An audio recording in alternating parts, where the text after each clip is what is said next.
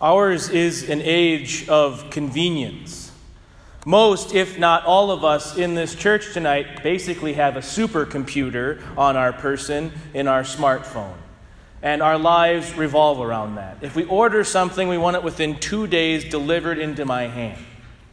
We even now, and this is just staggering to me, have apps on our phone that make sure that our food is ready at a fast food restaurant when we arrive there. All of these wonderful things, and they can be wonderful. It's nice to have our food ready. It's nice to be able to look up information.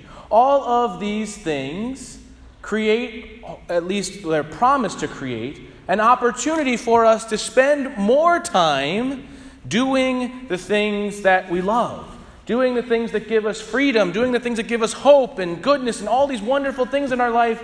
And yet more and more we're seeing in our society and perhaps in our friends and in our family, people who aren't free, people who feel isolated and alone, people who feel as if they are too anxious, too depressed to do anything and need help.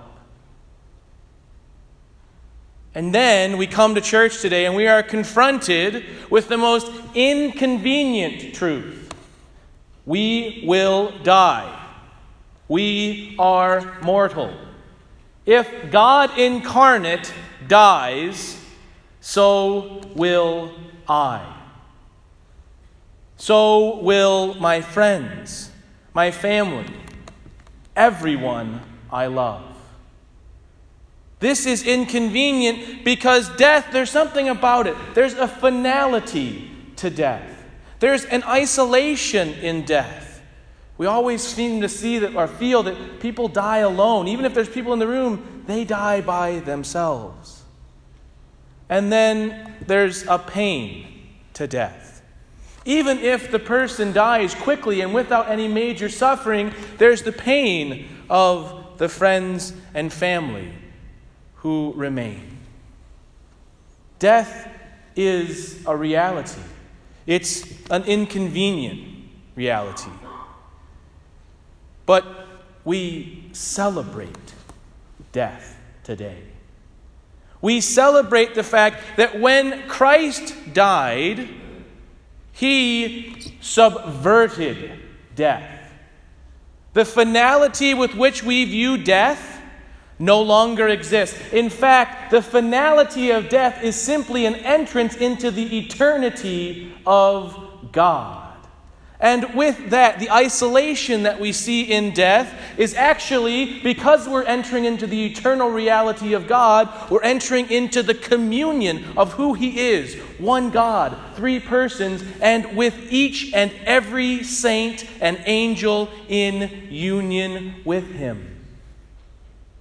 And lastly, we see that the pain of death can actually bring about joy. That the man who was brutally, publicly, humiliatingly put to death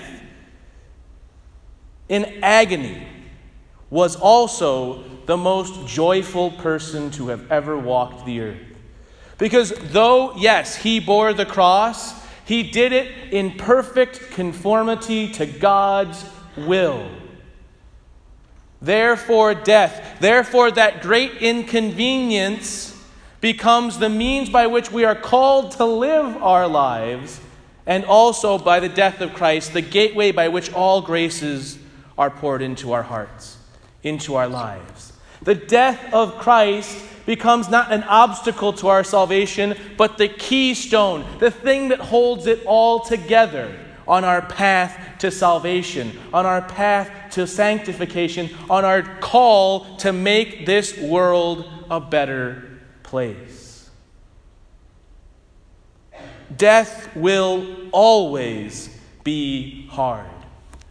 On Wednesday morning, I learned that my beloved aunt died very suddenly. And it has worn heavily on my heart these past few days. But if it wasn't for the death of Christ, I would have no hope. I would have no joy. But because Christ died, He conquered death. And all of us who are called into his life are called into his death so that we might with him reign, so that we might with him rise. You see, the path that we are called on as Christians, the thing that will be said at all of our funerals, in the waters of baptism, so-and-so John, so-and-so Mary died with Christ. Christ died for you. You died in the waters of baptism. The call now is to embrace that.